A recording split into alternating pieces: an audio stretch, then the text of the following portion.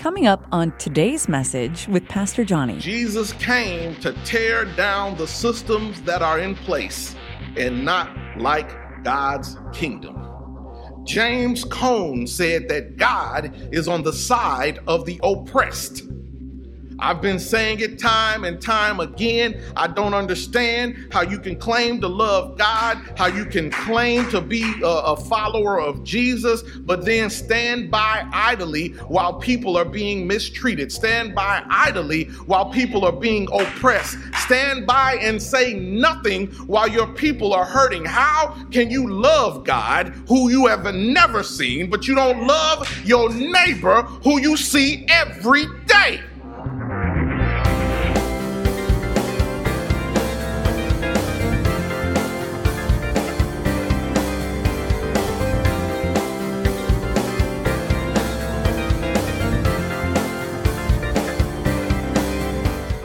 Amen. Let's get into the word.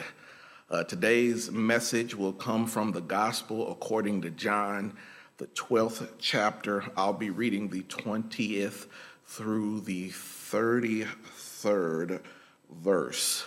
Again, that is John chapter 12, verses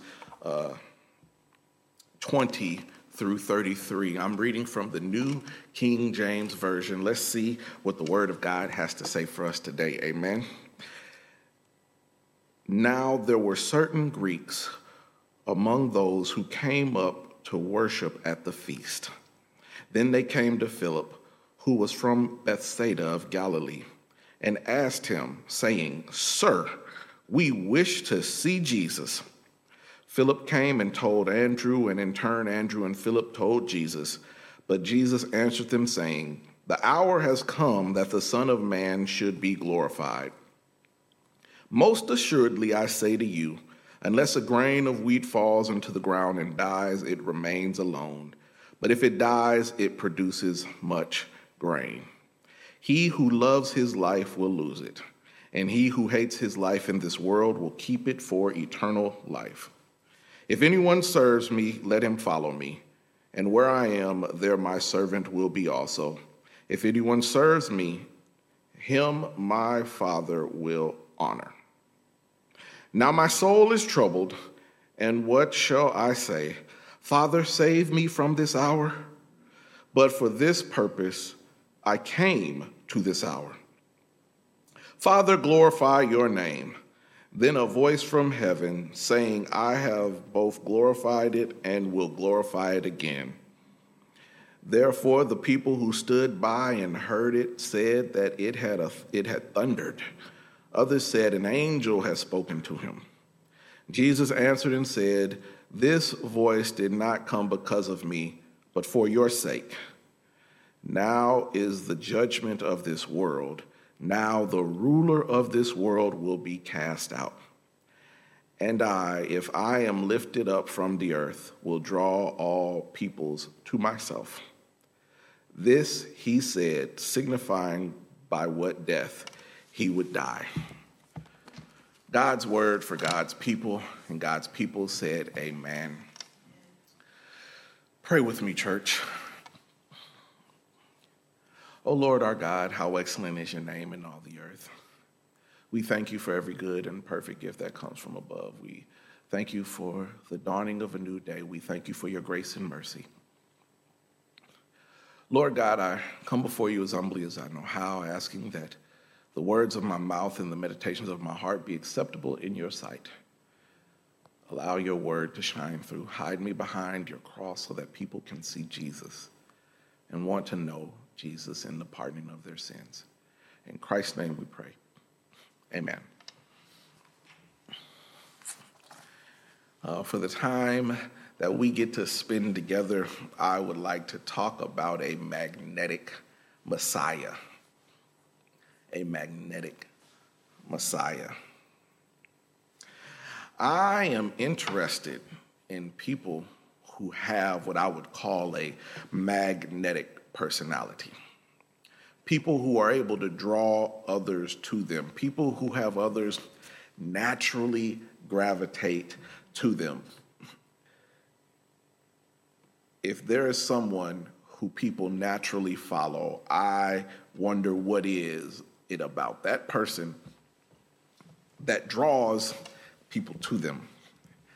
When I was growing up in school and there was a kid that was popular or more popular than others, I would wonder, what is it about that person that makes them popular? What made them so popular? What draws people to that person? And later on, I would wonder about some of the famous people, famous activists.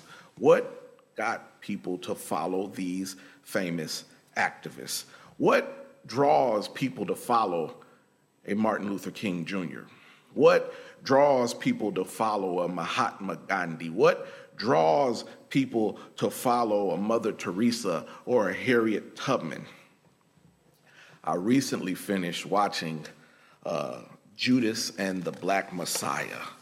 It's a movie based on Fred Hampton, chairman of the Illinois chapter of the Black Panther Party in the late 60s.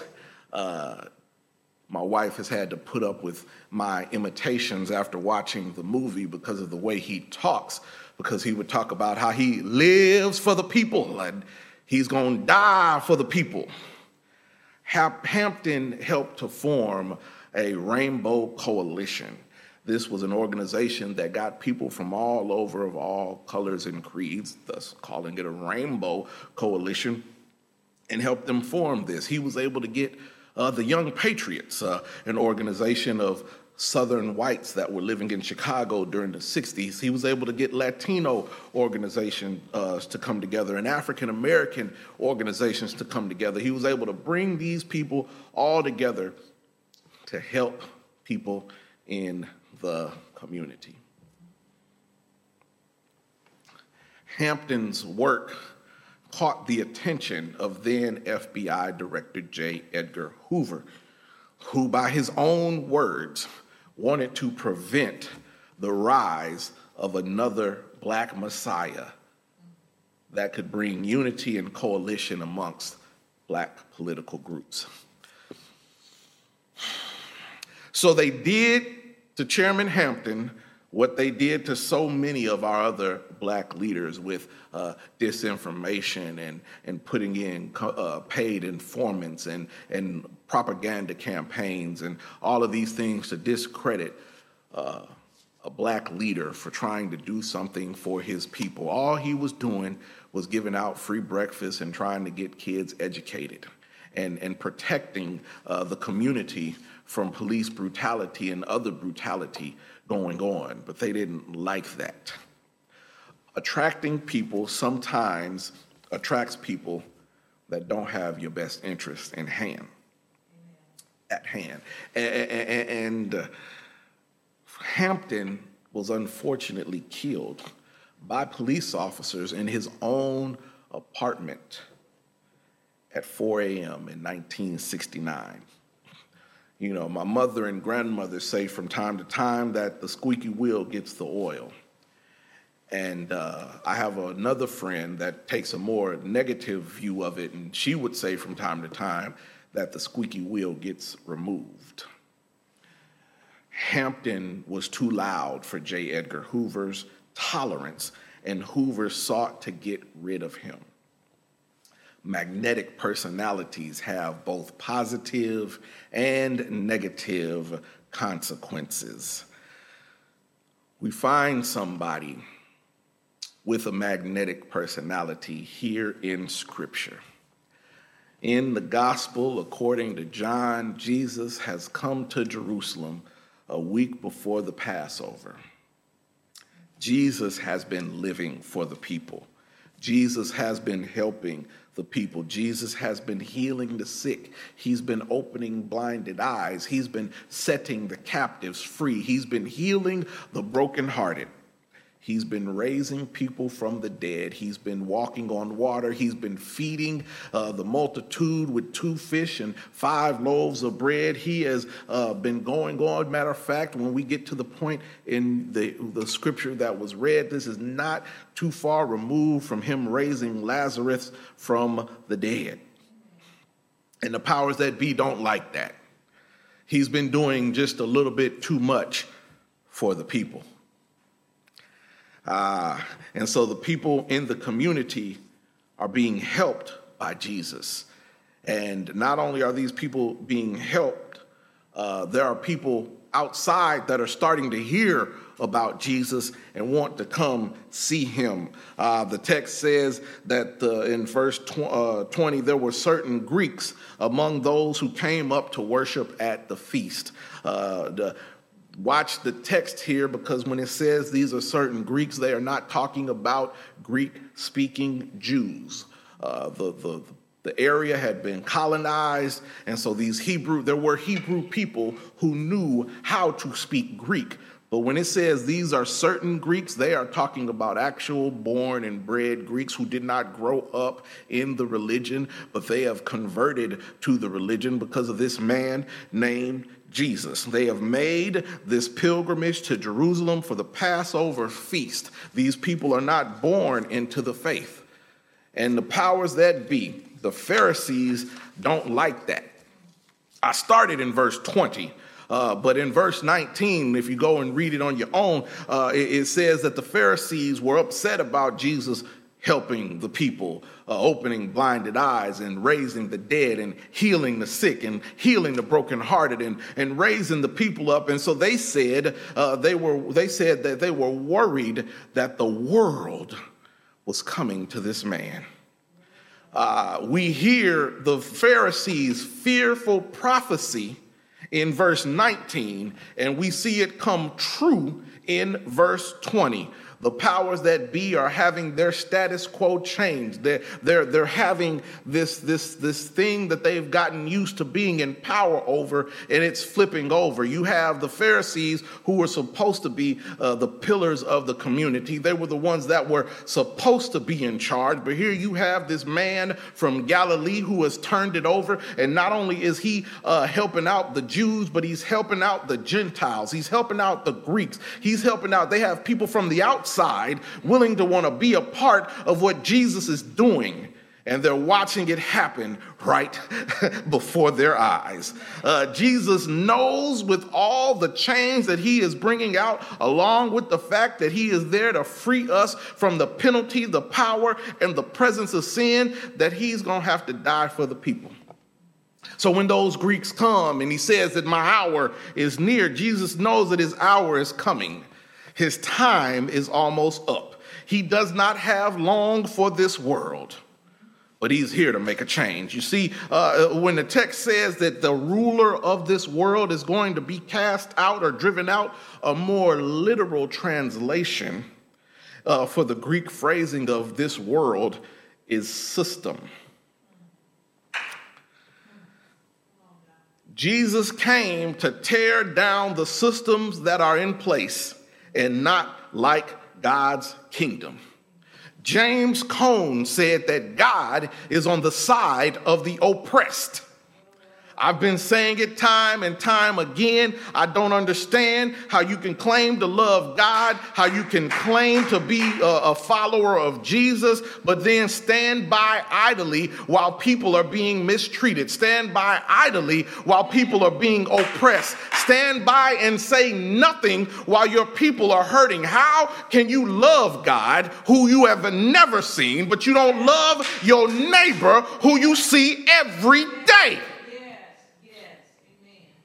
Jesus is coming to tear down this system of oppression. Jesus is coming to tear down these hierarchies that have been put in place to try to separate and control people. He's here to tear it down. That's why he said in verse 26 that the ruler of this world is not long for now, is going to be driven out. James Cone said again that God is on the side of the oppressed, and that's been evident since Exodus, when God told Moses to tell Pharaoh, let my people go. He was on the side of the oppressed as the kingdom was captured and taken over. All through the Old Testament, he was on the side of the oppressed in the New Testament when they were under Roman colony. He's on the side of the oppressed during the Middle Passage. He's on the side of the oppressed during segregation and Jim Crow. He's on the side of the oppressed in the new Jim Crow. He's on the side of the oppressed during the redlining. He's on the side of the oppressed in the school to prison pipeline. God is on the side of the oppressed. And Jesus is here to tear those systems down. And because he's doing the work, people are attracted to him. That's why he says, when I be lifted up, I'll draw all men unto me. That's his spiritual magnetism at work. He attracts. And once the power of that attraction gets a hold of you, there is no resisting. It is just going to bring you along. But this is nothing new for Jesus. At his birth, he attracted shepherds to Bethlehem hillside. Later on, attracted some wise men to bring him gold, frankincense, and myrrh. When he was 12 years old at the temple, he attracted the wise men to him because he was there listening and asking questions. When he went out to start his ministry, he attracted fishermen to his side who left their nets down and tax collectors who put down their accounting books. Even the wise Pharisee Nicodemus was attracted to him at night in John chapter 3 when he wanted to know how he could be born again, when he was asking, what must I do to become saved? Jesus attracted to his side women like Martha and Mary and men like Lazarus. Even the Roman governor Pilate felt the pull of his magnetism when he attracted and when he interrogated him. When you are doing the work and you are doing the genuine work, people are attracted to that authenticity. But as Jesus did it back then, Jesus can do the same thing for you today. Have you ever felt the pull of his love in your life, calling you out of ungodly habits? Have you ever experienced the fascination that comes from hearing a story told over and over again at every church, at every age? Have you ever turned to him in grief or worry or fear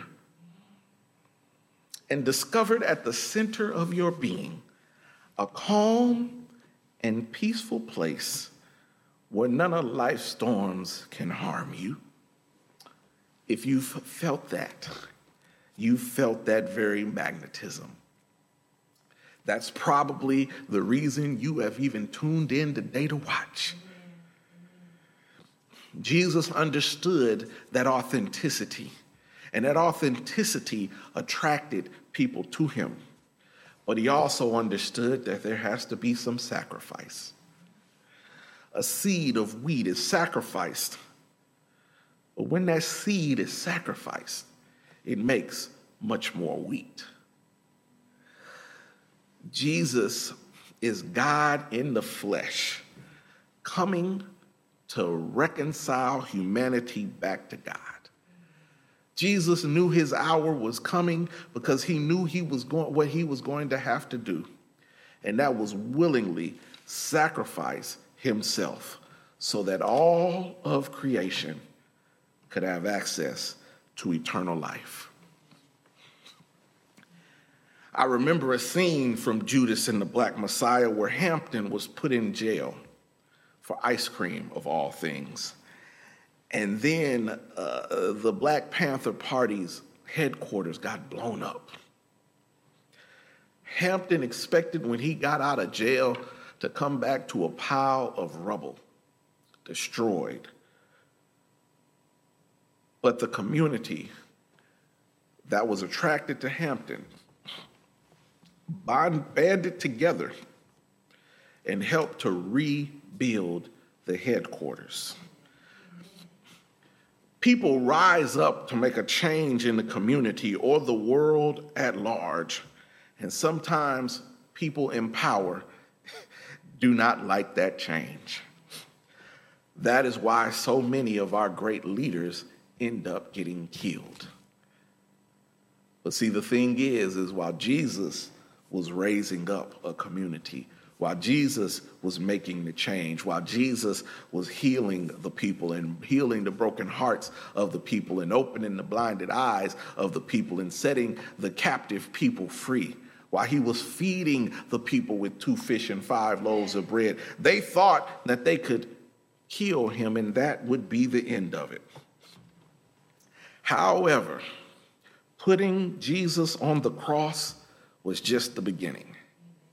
Putting him in trial on some trumped up charges was just the beginning. Whipping him with a cat of 9 tails was just the beginning. Blindfolding him and punching him and saying, "Prophesy, Jesus, tell us which one of us hit you," was just the beginning. The crown of thorns was just the beginning. The nails in his hands and feet was just the beginning. Piercing him in his side was just the beginning. Gambling over his clothes was just the beginning. Putting him in a borrowed tomb was just the beginning. Because 3 days later, early on the 3rd day, he got up with all power in his hands, so that all of us who believe in him and believe that God raised him from the dead and that he is the Lord could have access to eternal life, could get the tree of life, because it was just the beginning. Death could not hold him. The grave could not contain him. But that is not where the story ends. He is coming back again. Will you be ready?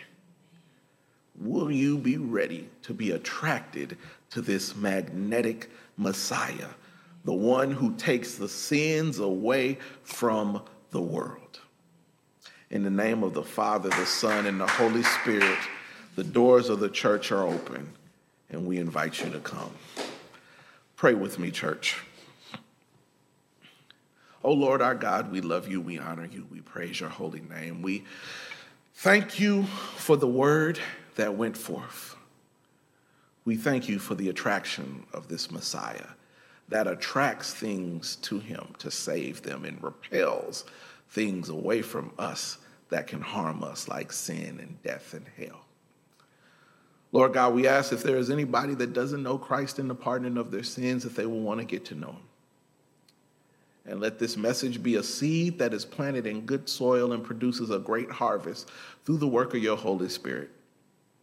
In Christ's name we pray. Amen. Thank you so much for watching this video. Please be sure to like, comment, subscribe, and share. Don't forget to connect with me on social media. Pastor Johnny Simpson Jr. on Facebook, at Pastor J. Simp Jr. on Instagram and Twitter. Thanks again for watching, and God bless.